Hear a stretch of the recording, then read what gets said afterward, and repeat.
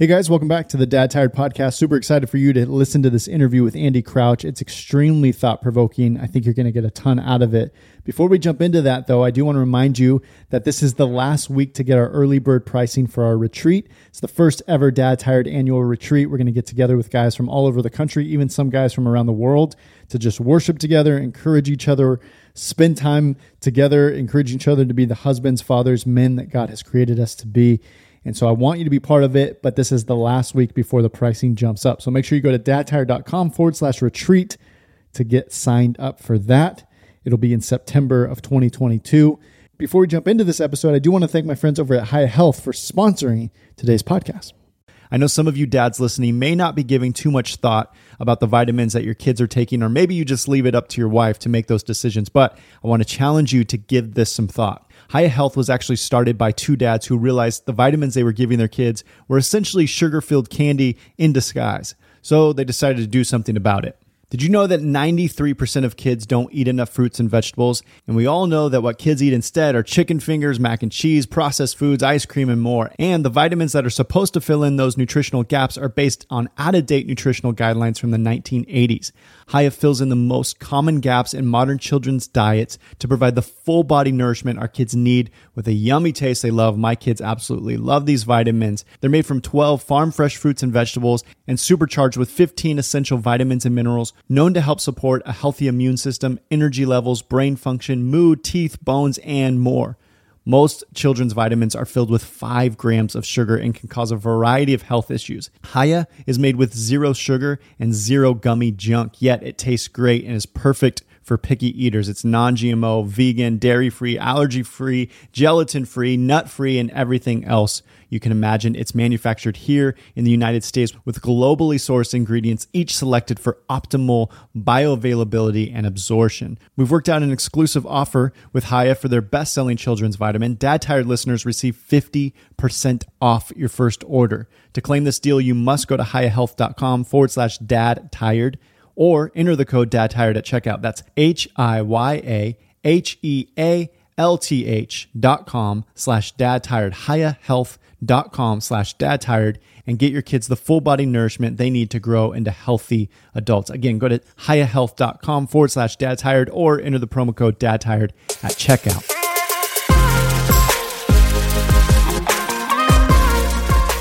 Andy, it's so great to have you back, man. The first time that you were here, we were talking about your book, Tech-Wise Family, which was just such a huge gift. That was one of my favorite books at that time, reading through it that year. I really enjoyed it. And I know our listeners got a ton out of that episode. And then as a result, later getting your book and getting tons of great resources and tips and wisdom from that. But you're back. You got new books. You're doing new stuff, man. Tell us what you're up to these days, 4 years later. 4 years later, I'm 4 years tireder, wiser. Yeah, I hear you. But yeah, no longer as tired as a dad in some ways because the kids are both out of the house now. So that eventually happens, at least for a while. There can be boomerang things. But, What's that been like? What's that been like? Well, there's some grief in it. I will tell you, especially when the house is empty, except for Catherine, my wife, and me. At the same time, actually, something I just didn't realize was how, in a very good and appropriate way, my attention was always divided between the different people in the house when the kids were home. And when they're off doing their thing, I am able to attend to my wife in a way that is, in some ways, we had never done because we lived with other people who were not our family in kind of household settings, which we might want to talk about a little bit today, from day one of our marriage. And so this is actually our first time living in a house, just 2 people. And how long have you been married? It's embarrassing. I can't do the math instantly. 26 years, I believe. 26 years. Yes. Yeah, so 27, 28, something like that. I won't send her the episode, So 27 years.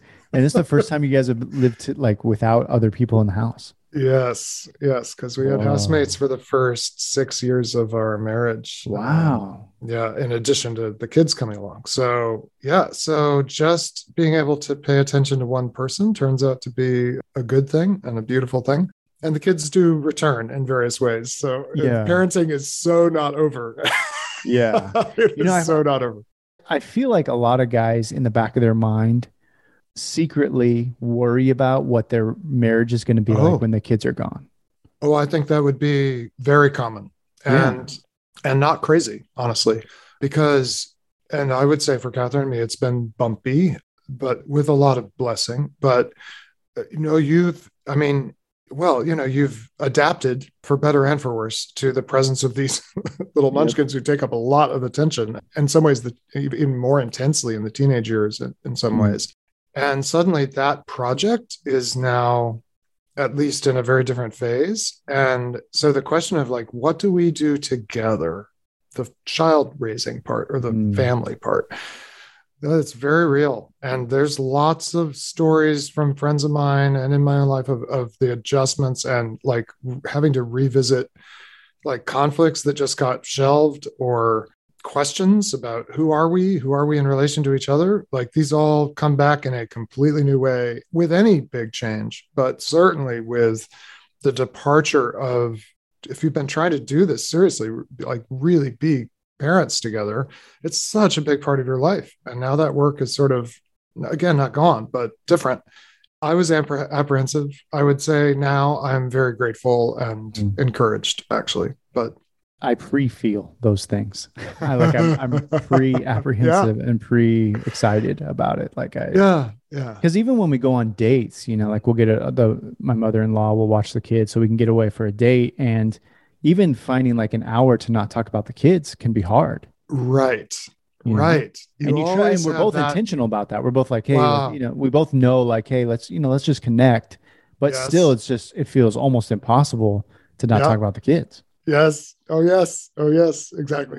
I will say you still talk about the kids after they leave. In Yeah. some ways, you talk about Marcus, like, what is going on? And Yeah. how bad is it? Or how good is it? And Oh man. yeah, but Wow. yeah, very real. Yeah. Well, I appreciate you being vulnerable on that. I think that's something I don't really think about a lot, but like I said, I think a lot of Mm, us guys who have young kids still in the home, I think it's just kind of subconsciously always in the back of our mind and will pop yeah. up from time to time. Like, what is life going to be like when it's just her Yeah. and I and the kids aren't Yeah. here in the house? So, any Yeah. advice, I guess, before we move on from that Yeah. topic? Like, what would you say for us? Well, if I could do something differently, if I could rewind, I would say it's sort of what you mentioned, like make the intentional time along the way to have some other dimensions of your life that you're deeply doing together. My wife works outside the home. She has a really demanding job, a wonderful job. Hmm. I have a demanding job. So our work lives are very separate. I travel a lot. That's a very mixed thing for any marriage. And I think that in retrospect, we realize too much of our joint project was the child raising, and not enough was other things that we also did together that would last right beyond the active child raising phase. So, intentionally making sure every family is different, every marriage is different, but making sure that there's some context where you're really digging into meaningful, fun collaboration with your spouse. I would have done more of that ahead of time if I'd been a Yeah. little more aware of some of these things. Yeah. In my tired dad brain mind right now, I'm trying to think like, what What do you in the even world could do? that be? Like, what do my wife and I, what our like thing right now is like when we put the kids to bed, we'll like watch a documentary or watch the news or That's good. something and just like Yeah. talk about Yeah. something other than the Yes. kid, So good. But That's good. but I mean that's like you get like 40 minutes of that before we're both snoring and just That's like very reasonable. Very reasonable. yeah, yeah. No, that's good advice, man. I appreciate that. You wrote a new book, which I love the premise of it, but I want to hear from your own words. Like, what was the question that you were trying to answer or the problem that you were trying to solve when you were writing this book? I knew I needed to write, I wrote a book called The Tech-Wise Family. It's very specifically about mostly about how to parent and create a healthy home with all this stuff that now fills our lives. I knew I wanted to write another book about the bigger picture that wasn't just about home life, but kind of what is our pursuit of the technological dream, which is the dream that our whole society is pursuing, doing to us as people. And if I would sum up the problem in a word or in a phrase, it would be we are the most powerful people in history, like by any measure, just the things we're able to get done in the world as individuals and collectively. And by there's all kinds of indications that we are the most lonely people in history, the most depressed people in history, and the most anxious people in history. And those two things have happened at the same time, and you would not have expected it. Like you would have thought, well, gosh, if we can solve all these problems and engineer all these solutions, surely we'll be better off at the end. And we do not. There's not a lot of evidence we are better off in some really important fundamental ways. We are better off in some ways. We're living longer. We have certain kinds of physical health. There's a lot of diseases that don't kill us, things that used to kill people that don't kill us generally. Those of us who have access to kind of modern technological medical care and all that, it's clearly there have been advantages, but something is wrong. Something feels off. And I think most people feel it. Yeah. And maybe the most common way it's phrased is loneliness. So the question was, could it be that actually the power and the loneliness come from the same source, or like the most powerful people and the most lonely people for the same reason? And I think we are. So this book is basically about the dream we've been chasing with what we learned about the world, because what we learned about the world is science. What we do with it is technology, right? And technology is what we've built in the service of a dream. And I think the dream is off. It's wrong. And therefore, it's really bad for us. Even though it's great for corporations making money, it's really bad for persons who want to live full lives. And then the other thing the book's about is what can we do differently? Because I actually think we can totally change course. In some ways, you and I today can change course.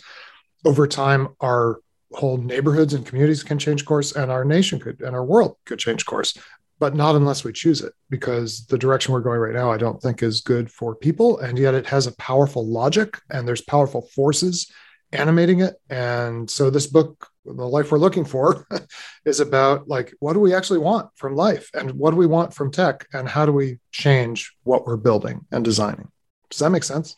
It does, but I want to that was long. No, it makes sense. I just want to dive deeper into it. So like when you talk about that dream that we're chasing, I think some of us, we don't know we're chasing a dream. It's just kind of built into culture. Right. Like we're floating in a river, we don't know we're floating down, Yeah. So I guess what would you say the dream is? Like if you could sum up that, what is the dream that we're either consciously or subconsciously chasing? Yeah. It's a word you actually hear a surprising amount these days, given that it comes from a kind of fantasy world in a way. We're chasing superpowers. So superpowers, I don't know if you've run into this, but especially if you work like in information technology or like work technology, like, so the app that processes my email tells me, we're going to give you mail superpowers. And, if you're a coder, you can sign on to these like sites that say, we'll give you coding superpowers. And I think the dream of superpowers is very close to the heart of what we all find actually quite intoxicating about technology. So like, I could feel like right now I've got communication superpowers. I'm on Zoom. I'm talking with Jerrad. Our conversation is going to be recorded. My voice is going to go all kinds of places that I can't personally go, right? So if power is the ability to do something meaningful, let's say in the world, and often power means doing it against some resistance or with some difficulty. So superpower is being able to do way more, but with less effort and difficulty. So Superman, one of the original superpower people, can fly through the air, and he's not even working as hard as a bird flies, right? When a bird flies, he has to flap his wings, and he seems to just sort of point his hands and decide to fly. And he's like, woo, here you go, right? So superpower is more effect, less effort. Interesting. So I imagine, at least, I'm getting more done in the world, but it's taking less of my effort, whether it's heart, soul, mind, or strength. And this is why we adopt any given technology. We're like, oh, this is going to make my life easier. That is less effortful and more productive, at more effect. And it clearly works in a certain way. But the problem with superpowers, there's several problems with them, but the basic problem is if you end up with a life that never requires effort, you end up an undeveloped human being, because we are developed by strain, by stress, the good kind of stress, like when I'm trying to lift a weight at the limit of my strength. We're developed by difficulty. We're even relationally, like when we have to work through conflict, right? That we grow through difficulty. And when you imagine a world in which you can get everything you want without having to grow or develop, you're imagining the technological world. Does that make sense? It does. What are you thinking? Yeah. I have a lot of thoughts. The other day I was driving with my wife, Layla, and I was saying so much of the things that we consider suffering like 2 generations ago that's like normal life. That's like, it's like, this is normal. What do you mean you're suffering? This is like normal life, So that was one thought that I had as you were describing that. Gosh, yes. But I guess when you think, because obviously there was a point in history where we've always been innovating to the point of making human life more comfortable, right? Like, yes, inventions are always trying to make things a little bit more productive and easier. But then there had to be a tipping point where that phase change. It exponentially started to move rapidly. Exactly. And I would say that, no, you're exactly right. So human beings, we've always tried to create tools. We've always tried to kind of mitigate the risks of being human in the world and the difficulty of being human in the world. That's why we have shelter. It's why why we discover fire. The thing is that up until the technological era, those things were basically in the category of what I would call tools, and tools require human effort and skill to use. Now, they do extend human effort and skill, but they require a human being to be involved. And the shift, the moment when it started to change, is when we started to create what I would call devices. I'm borrowing this word from a philosopher of technology named Albert Borgman, but he uses this word devices. And devices you can think of as things that give us what we want without us having to expend effort or skill. So I want to talk with Jerrad. Well, let's go super pre-technological. I could get on a horse and go from where I am today in Martindale, Texas, not where I live, but it's where I am today, get on a horse and go to where you are. I won't say where you are. In case that's how everyone imagines, by the way, somebody from Texas going somewhere to this day. Exactly. Oh, right. Yeah. Well, because it used to be the only way, especially for long distances, and the distances are long in Texas, right? Yeah. But, well, first of all, I flew here last night on a plane. So this is like a superpower, right? With no effort, I was transported from Philadelphia to somewhere between Austin and San Antonio, practically instantly, 3.5 hours, right? Yeah. Now, or what I'm doing right now is I don't even have to move. I literally don't have to move my body at all to talk with you. I just open up a Zoom link. That's a superpower. Like, wow, now I'm connecting with this person I want to talk with. I've done nothing with my body. I've done almost nothing with my mind, because one of the things technology does makes it super easy. I didn't have to code a telecom system. I just make use of it. And what this means is that with just taking these two examples, like us having this conversation and then me traveling, we're here to see some friends for the weekend, but traveling by plane, I have gotten everything I want, but it hasn't required anything of me, to make these trips, you could say. Yeah. If I were riding a horse to see you, by the time I got there, because we're maybe 1,000 miles away from each other right now, it would take a couple of weeks, but I would be completely different. I'd be physically different. I'd be stronger. And I would have passed through the world and experienced day after day, I don't know, heat, wind, rain, snow, whatever. I would have had this heart, soul, mind, strength experience of travel.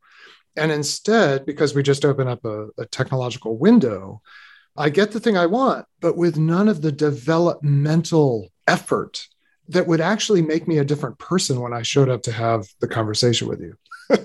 And that's just one example. And this is just one little thing happening today. Right. But my day, when we think about I can, I don't know if I'll do this today, but I can DoorDash my food. So I'm not going to have to cook. I'm not going to have to prepare anything. Food will just arrive at my door. Oh, I need to order something from Amazon. I better do that. So now some system somewhere produces something and it just lands on my door, which I can consume. And all this shrinks the opportunities in my daily life for me to grow, basically.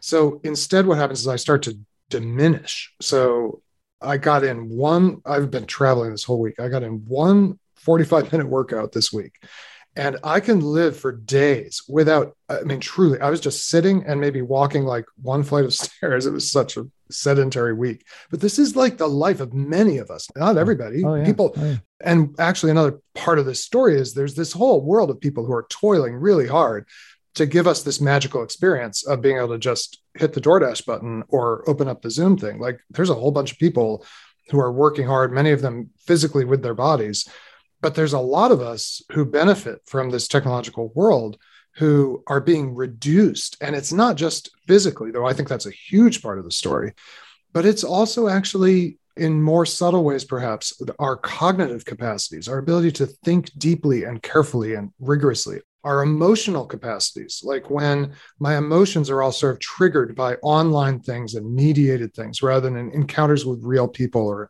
encounters with the natural world. It's shrinking us. And the thing about the superpower zone is it feels so like effective, like you feel like you're really getting something done, but you're also becoming less and less at the same time. It's a part of our problem. Yeah, go ahead. Yeah, it's so interesting, man, because I feel like I like to believe I'm a self-aware enough guy that I can have these conversations and I kind of know they're happening. All this is happening. But even as you're describing it, I'm like, I feel like you've pulled back the curtain, almost like you showed me the Matrix. And it's like, oh, dude, I'm living in it. And I didn't even realize how much I'm just living in this. We completely are. And the thought I had was, as you described the journey, like if I had to take a horse to come see you and have this conversation, right? That was just one example of all the ways that we're using the superpowers of this world to kind of live our life. I guess I was thinking about if you put Jerrad in today's date in 2022, but I never had all those superpowers, how would I be different as a man? How would I think differently? Like how would my brain operate? What would my relationships look like? Physically, what would I look at? How would it be different? Like, and that started to actually trip me out a little bit. I'm like, that's a good movie. Going back to superpowers, it just makes me want to sit on the couch and watch a movie about it. But it's funny how my brain just jumped right to it. I hope someone's producing something that I can consume. I guess I'll just Uber and then I'll turn on my TV. Man, that is really, really fascinating. Where do you think we are on that? So the tipping point, we moved into a really fast production of this kind of superpower living. Where do you think we are on that scale? Or I guess another way to ask that is like, where does this go? Right. What does life look like for our grandkids? Yes. Our Great question. First of all, I think it very much depends on us, because I do think this thing has a logic, and I can play it out for you in a moment. But I think we could totally change the answer to that question as a people, as a society. And you really believe that? You really believe that? I can tell you really believe that. I do. And the reason I believe it is, well, first, it's happened before. So another part of this book, The Life That We're Looking For, is actually a parallel story from a very different time and place, the first century of some people call the Common Era, the first century AD, when there was an empire that it had superpowers, or at least Caesar had superpowers. Like he could order whole legions of military. He controlled this vast area around the Mediterranean Rim. And it operated by a kind of technological logic. We could get into that. But at the same time as this empire was like going great, like triumphing, rolling over other territories, assimilating peoples, including the Jews, for example, there was a different movement starting, and we start to get records of it in the 60s AD, though the key moments were in the 30s. And this movement, 3 centuries later, had totally changed the kind of presuppositions of the Roman Empire. And it's obviously the Christian movement. So I believe in the possibility of real change in direction of a whole society. Now, so what's happening right now, and why am I kind of especially hopeful right now? We're about 100 years into the story. We're about 3 generations. So when I think about my great-grandmother, who I did not know or I don't remember meeting, but when I imagine her life, it had basically no devices. I mean, she was still washing clothes on a washboard, so she lived before this whole device revolution. We're now 3 generations in. And I would say there's a couple things about this moment. The first is it's a moment of disillusionment, because if you described the life we've been talking about, this superpower life, to our great-grandparents, they'd be like, you live the life of kings and queens. Like, your life must be so happy. You live in utopia. Like, if I told my great-grandmother, I have a robot that vacuums my living room, she'd be like, you're kidding. That must be amazing. And I'd be like, well, it's okay. Like, Yeah. So we're in this moment of delusionment. And the book, I call it the boring robots scenario. That boring robots is the idea that before robots arrive, they sound like crazy science fiction. This is going to change the world. But once they're actually here, like my vacuuming Roomba robot, it's a little incremental help, I guess, but it doesn't change the world, right? And I actually think that we are far enough in the story to realize, if we really pay attention, the next iPhone is not going to change my life. Like iPhone 14 or whatever we're up to now. Yeah. Early on, you were like, oh, the next one will be really amazing. And you just eventually realize it will have certain improvements, but the fundamental conditions that make my life either very, very satisfying or really, really empty are not being changed as I add more devices. Right. So, and we are all, this is so interesting because there's some ways in which, I'm a Christian, which means I'm committed to certain understandings of how the world is and how it ought to be. And most of my neighbors do not share a lot of the things I believe. And on many of the things I believe, they're like, no, we really don't want what you're talking about. Yeah. But on this thing, everybody, no matter their faith or whatever, feels something's wrong. I think you walk out your front door, poll your 10 nearest neighbors and say, do you feel great about social media? I'd be surprised if there's one who says, oh, it's all upside. Like it's been such a boon for human relationships. Yes. Or, everybody's giving their kids phones now, almost everybody, but ask 10 parents, like, yeah, we understand why your kid has a phone, but how do you feel about it? I would say 8 out of 10 are like, oh boy, it's been messy. I don't really like it, but we sort of have to, because how else do you find out when soccer practice is? So there's this disillusionment. So from here, there are two basic options. The thing is, this whole system we built does serve something very well. And it's what I would call mammon, which is like money's demonic side, the side of money that only wants more money in the world, doesn't actually want more flourishing in the world, doesn't want healthier relationships in the world, but sure does want more money in the world. And technology is like currently designed to serve mammon extremely well, which means there's extremely powerful forces that will keep this thing going. And by the way, I'll try to wrap up this answer. No, it's okay, man. This is good. Okay. Well, there's one other thing that if we let the logic of mammon keep running, it will keep going because mammon is benefiting from this, right? I mean, if you just look at overall the stock prices of the companies that control this whole system, they're doing fine. The other thing that's going to happen if we let it go in its natural course is because the technology actually is not going to change our lives in the way we hope. I actually think we will dehumanize more and more people to get the magical results that we want. And this is why the Roman Empire was 20 to 30% slaves. That is, people who could just be used essentially like robots, like non-persons that do really hard work, in order for a very small sliver of the Roman world to live actually very, very delightful in certain material ways, lives. And I think that as we keep going through the cycles of disillusionment, we're more and more going to press people into service to get the things that we want that technology can't actually deliver. So that's a whole other dimension of this. Give me an example. Like when you think about that, what would that look like? So I forget the exact year, 2013 or so, Jeff Bezos calls Charlie Rose of 60 Minutes into a secret, top secret building owned by Amazon. He's like, I'm going to reveal to you our next big project. And it's drone delivery. We're going to be able to deliver packages within 30 minutes in major cities. And the little octocopter will just drop it off right in your front door and then lift off. And you probably saw videos about this. And Charlie Rose is like, oh, this is mind blowing. Jeff Bezos is like, this is going to be a lot of fun. It's just going to be so great to be able to cut our delivery times. And he's like, it's probably going to take a couple of years. He literally said this. He said, I mean, we have to get FAA approval. I know it'll be, maybe 3 or 4 years. Well, it's been roughly 10 years since that 60 Minutes thing. And I think they have tested them, but I haven't seen have you seen a drone? I know drones are coming around my house. Yeah. So this is the thing. It's way harder to do.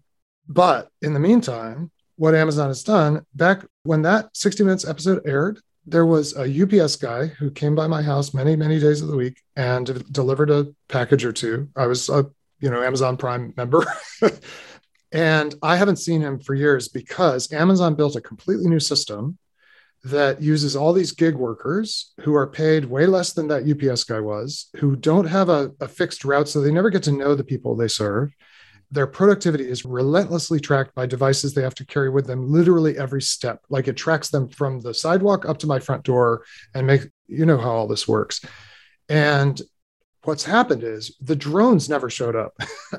Or in another sense, all we had to do was find a whole bunch of people who have no better option than to be treated like a drone and to be pressed into service doing this pretty unrewarding work, anonymous work.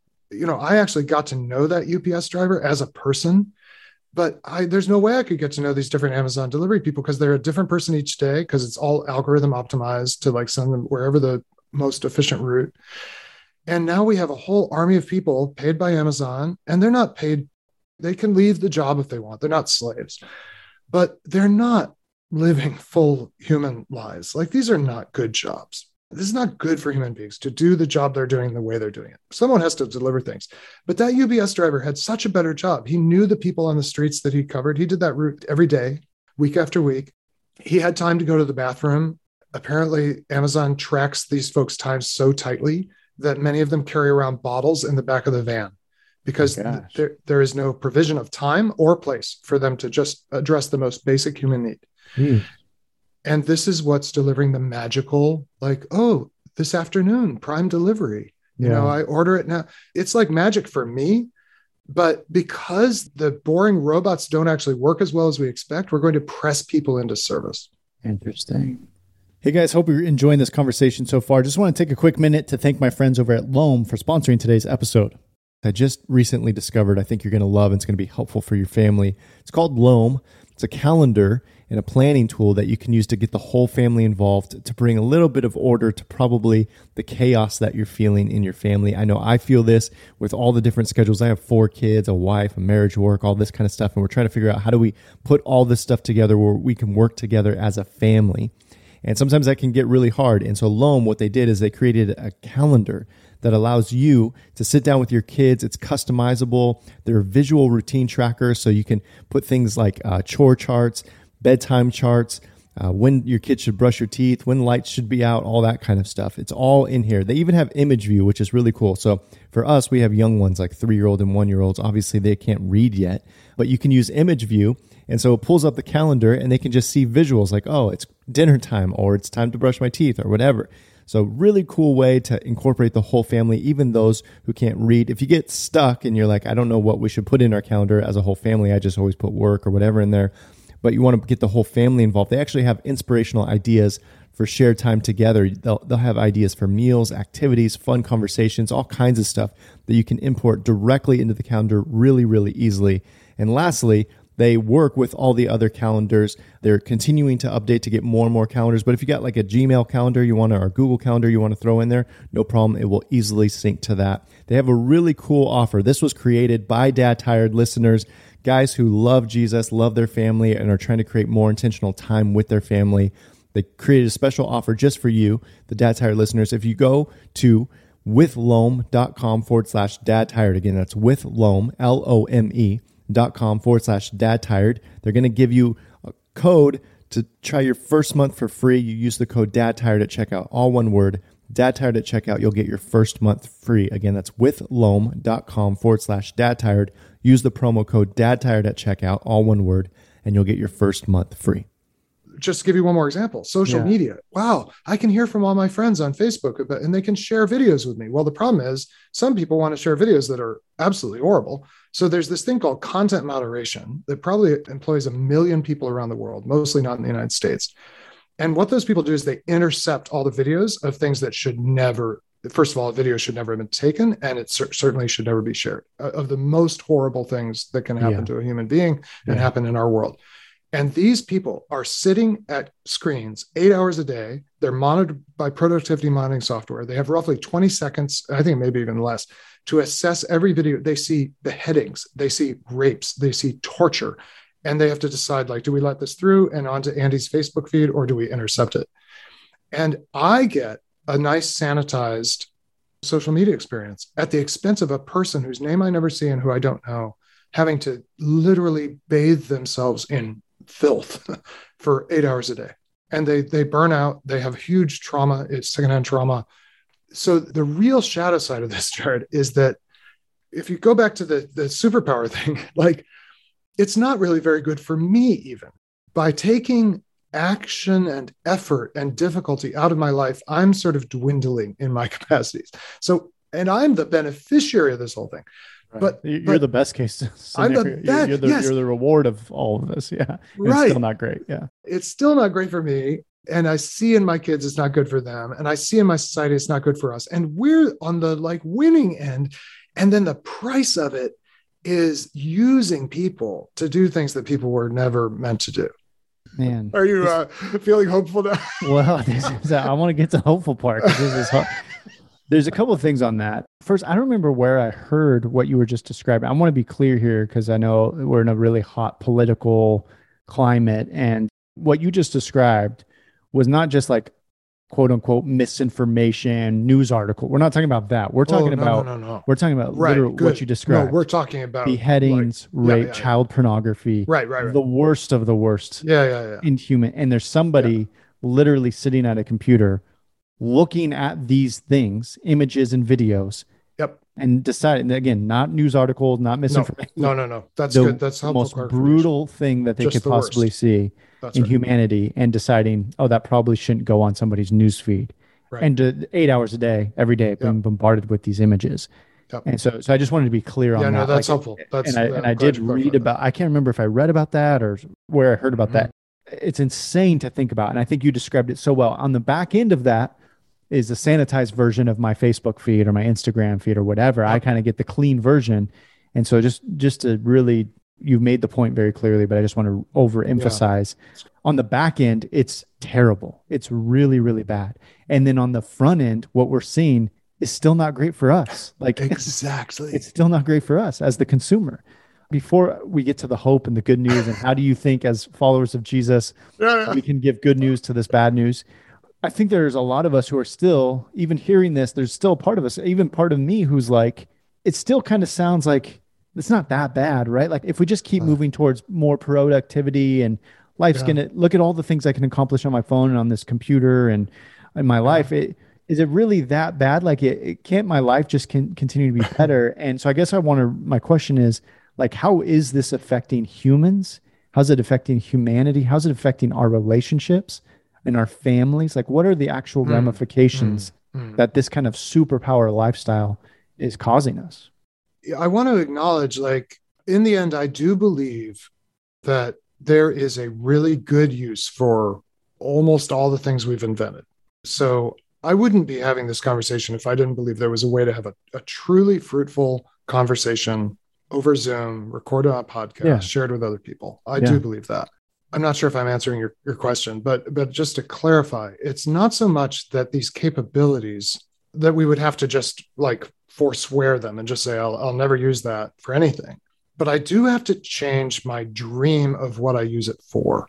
And maybe we can talk about that a little more in a moment. But if I don't change my dream, the superpower, I call it the superpower zone in the book, because we get into this zone where we feel so like, like it's when you're kind of pounding through email or you're scrolling through social media and like you're getting so much information and it's very quick. The rewards are very fast, all that stuff. Or like hitting fast forward or, hitting the next episode button on Netflix. It's like, ooh, another one, right? But the problem is it rarely leaves room for the most developmental, formative things in our lives. So we have to reframe how we use these things so they become what I turn to when it is my time to do some really effective work. By all means, use this stuff. But when it's the time, and this needs to be a lot of our days, to like really develop as a human being, I need to not go to the superpower zone. And the problem is the superpower zone is so dang appealing, right? So in the book, I talk about the difference between the superpower zone and this thing that Csikszentmihalyi called flow. Flow is like what great pro athletes experience. It's been studied in athletes. It's been studied in musicians. It's when you're like, it's peak performance. It's the psychological experience of peak performance. And it happens when you get really deep into really good work of any kind, highly skilled, good work of any kind. And the superpower zone mimics that, but it does so in an addictive way that deceives you about how effective you are. Like a great example of this is video games. So why is it so hard for a 10-year-old to stop playing a video game? If any of you have tried to get a 10-year-old to come to dinner. I mean, the resistance, it can be truly, it feels like, are you possessed? Like what has happened to you, right? Yeah. Well, what's happened is that 10-year-old is experiencing way more effectiveness than they have in their 10-year-old body. So they're like a Navy SEAL on a beach, or they're like a NFL quarterback, or, whatever, right? Yeah. So they have way more efficaciousness and it's way less demanding than it would be to go out and play soccer in the backyard or throw a football with their brother or whatever.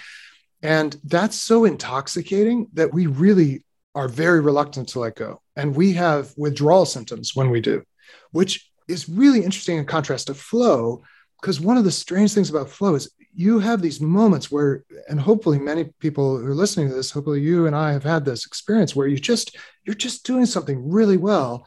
And when that ends, you don't feel like you have to hold on. Like, say you are a great basketball player, you play, an amazing game, but at the end of the game, you're not like, no, I've got to get back out. I mean, maybe there's a few people who have an unhealthy relationship with basketball, but most people are like, that was an amazing game. Wow, I can't believe I got to do that with my teammates.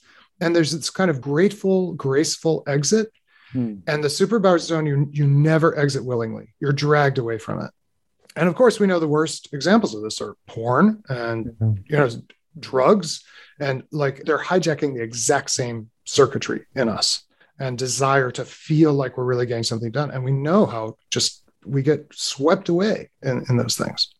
What you just described, the flow, or as a musician would say, like you're in the pocket. Yes, exactly. You're in the pocket. You're there. Yes. And it's you're vibing. You can feel the rhythm, and yeah. So a lot of us who are listening were born in a world where technology it was just getting introduced in the way that it currently is now. Like we knew what it was like to play with your friends outside until it got dark. Right. Yeah. And our kids were born with cell phones in their hands and screens in their faces, right? So there's some nostalgia for me because I can remember what things were like, and it's always it's the classic like, oh well, back when I was a kid, no dad wants to say that, but there is this kind of like nostalgic memories of pre-technology being where we didn't have as many superpowers again. Yeah. We were in a very superpower world, but not as many, I guess. I guess my question, as I'm trying to think about it in the moment, is for my kids who they don't have that nostalgia, or I guess, how do you build it? How do you get them to experience the flow? Yeah. So 2 thoughts. I want to respectfully disagree a little bit with one of the premises. Tell me where my premise is. You said they were born with cell phones in their hands, screens in their faces. And of course you knew you were exaggerating, but there's this phrase, digital natives, like, kids today, they're just digital natives. Like, this is their world. Yeah. And I really want to push back on that because I don't think it's true. We were born as human beings, as babies, looking for a face, not a screen, every single day. And that includes kids being born today. And I'll tell you, when the screen was introduced in their lives was at a moment of distress. So the 2-year-old is bored, the 2-year-old's angry, or perhaps the parents are angry and need a break, or, and there was a moment of distress early in their lives where someone said, well, here, try this. This will soothe you. This will give you a sense of efficacy.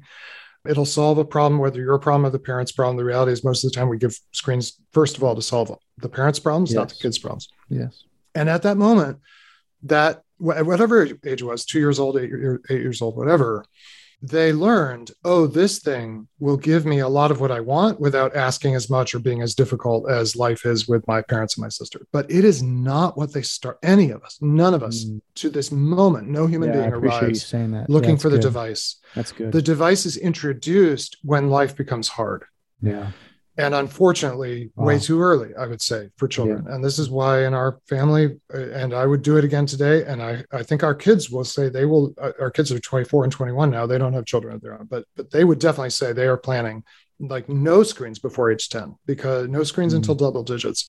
So don't believe in digital natives. Whoever's listening to this, your children are not digital natives. They are human natives. They're embodied heart, soul, mind, strength persons.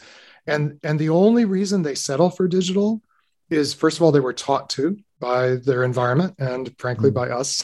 Yep. And also it is satisfying in certain superficial ways, but they also feel disillusioned with it. I actually think this is the difference between like the millennials as parents and Gen X as parents. Gen X was like, ooh, technology's shiny. This will be great. Hey, kid. And millennials like, I don't want to give my kid a cell phone, but the soccer team needs a cell phone. You're like, there's a lot more ambivalence. And the kids themselves are ambivalent. The other thing is, When you get dragged away from the superpower zone, you go through massive withdrawal, but it disappears. And it's interesting.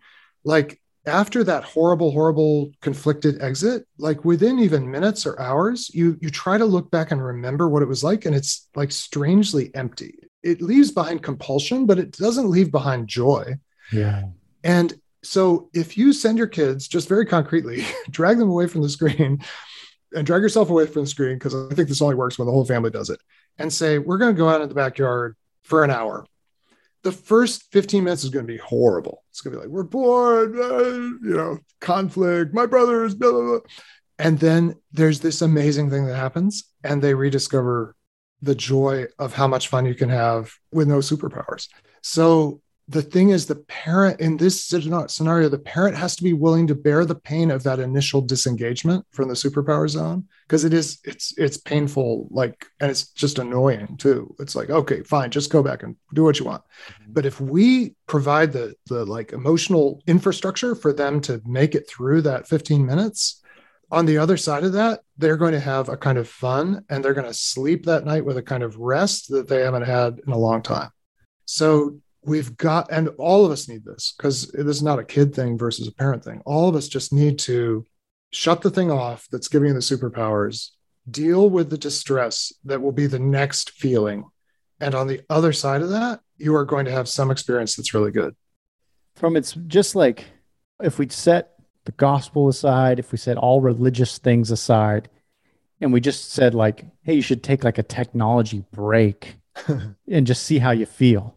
Most people would be like, I actually feel a lot better. Absolutely. I've spent a week in Africa before, and we didn't have any cell phone access. We had no internet access. In fact, even during the electricity was really spotty, and it went out. And so at the church, they were singing in the middle of a worship song, and it went out, and then we all had to just use our voices. Yes. And you went from like, man, this is really good, we're singing to God, to like, oh, this feels like heaven. Like this feels even better. Exactly. And this is all, the one good thing is, at least for the moment, it's all available just essentially by throwing a couple switches. So you think about what happens. I don't know. It's not great when the power goes out for weeks, because we've not built our world to be able to handle that. But when the power goes out for a night, you know how amazing it is. Like you find the candles, and something amazing happens in a home, a family with kids, when the power's out for an evening or, maybe a day. Well, we can literally turn the power off anytime we want. Right. Like there's a breaker. Yeah. Use the breaker. And this is why I'm fundamentally hopeful is, and maybe this starts to get to, so what can we do? So we can, first of all, we can use the breaker. I'm such a believer in the Sabbath principle. I talked about it in the TechWise family, 1 hour a day, 1 day a week, 1 week a year, where we in our home, we literally turn off anything that has a switch or an ability to turn it off. If I could just interrupt you for a second, something I took from your last book and the last time you were on our show is the candlelit dinners. That has been a hit for our family and our friends. People love it. And we do it all the time. And even when we have friends over, our kids will turn off the lights and light the candles, and they're like, what the heck is going on? Our friends are like, what is, but it has been the absolute hit of our family. And so, yes, I'm a huge fan, but anyway, I interrupted you. Yeah. So one thing to do is use the off switch, you create a rhythm so that the best parts of your day and the best parts of your life have this rhythm of on and off. But then another thing we can do is decide, whenever I do use the technological layer, the technological stack of affordances and possibilities, I'm going to use it in a way that, as much as possible, involves me. The way I like to think of it is, Jesus says the great commandment is love the Lord your God with all your heart, soul, mind, and strength. So to be a human being, to be a person, is to be a heart, soul, mind, strength complex designed for love. And I should use any technology I have to maximize my heart investment, my soul investment, my mind investment, and ideally my strength investment. So right now, what are we doing? We're having a conversation where I'm definitely having to use my mind, because you are listening carefully, you're responding, you're asking really good questions, you're doing the same. It's definitely accessing my heart, because we're talking about things that stir emotion and should. We're trying to do it with depth of soul. Now, the one limitation actually is we're not doing a lot with our bodies. Like our strength is kind of underused here in a way. But as soon as we finish, I'm going to take a walk, and we would have, honestly, we would have a better conversation if we were able to go for a walk. Like the best way to have a deep conversation is to be moving through the world. Jesus did it. Socrates did it. Before the modern era, it was the main way people like had deep conversations. They didn't kind of sit and look in a screen. So I can either use this computer that I'm using to talk to you right now as a total device that totally disengages heart, soul, mind, and strength and just gives me these superpower simulations. Or I can decide to use it more like, I call this like moving from a device to an instrument. An instrument can be high technology, but it requires me to invest, and it develops me as I invest. I feel that way about this time we're spending together. I'm being changed by it. I'm being stretched by it because it's not consumption. It's creation. It's effort. It's attention. And the goal is to take everything that wants to be a device in our world and turn it into an instrument. And then also in the long run, we need to basically say to the device manufacturers, you need to be out of business manufacturing superpowers and into the business of manufacturing things that help us extend our capacities in ways that involve flow. And that can happen. Like there are amazing scientific instruments, musical instruments, medical instruments. And that's where technology needs to go to be good for human beings. And you think you have hope, by the way, that's beautiful. And you have hope that like we can course correct that in such a way that I think you know where I'm going with the question, but I'll just throw this other thought. What I had my good buddy on a few months ago, and we were talking about the analogy that I kept coming up with was that the whole world is playing to the same, living to the same radio station. We're all tuned into the same radio station.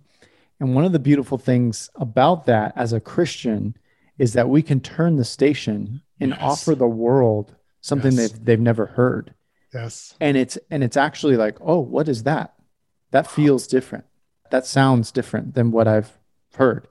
And we have such opportunity for good news. As we wrap up here, I'd love to just hear kind of your final thoughts of like, what is the good news that we can offer the world in this context, in this climate?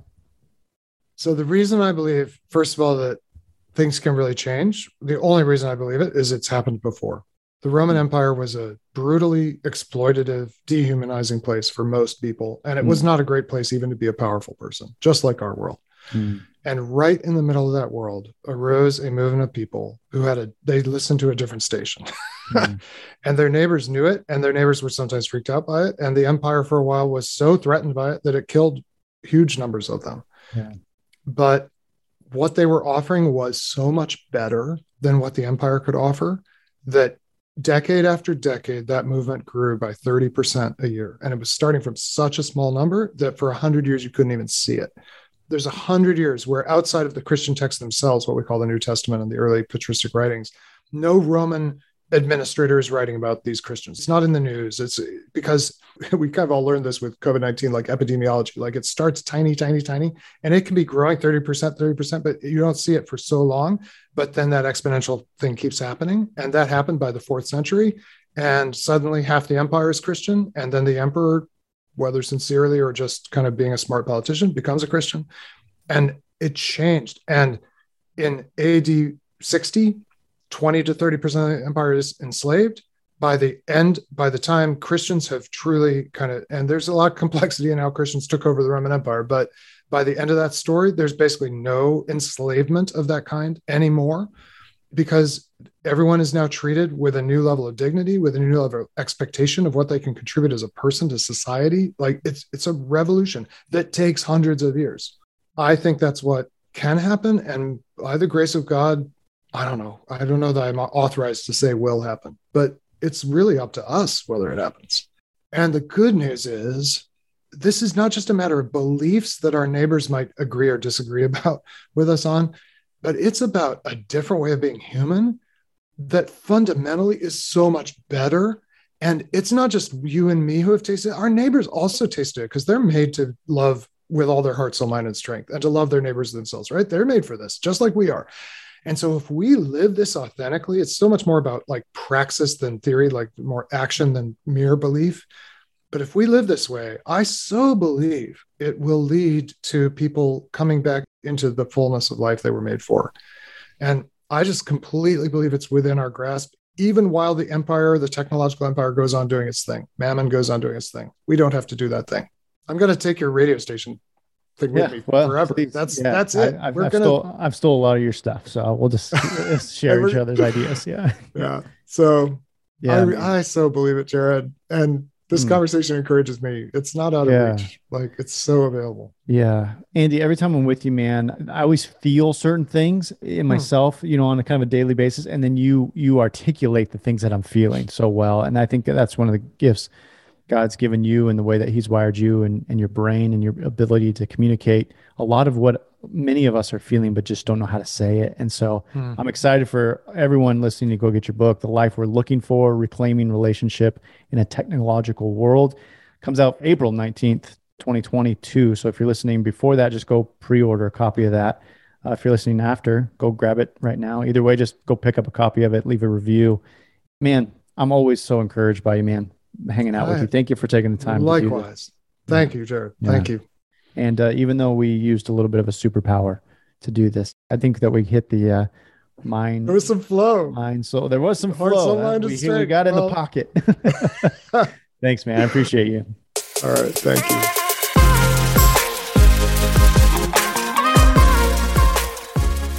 Man, such a thought-provoking conversation. I really hope that was helpful for you. As a reminder, this is the last week to get our early bird pricing on our Dad Tired annual retreat for this fall. Make sure you go to dadtired.com/retreat to get signed up for that before pricing jumps up. I love you guys. I'll see you next week.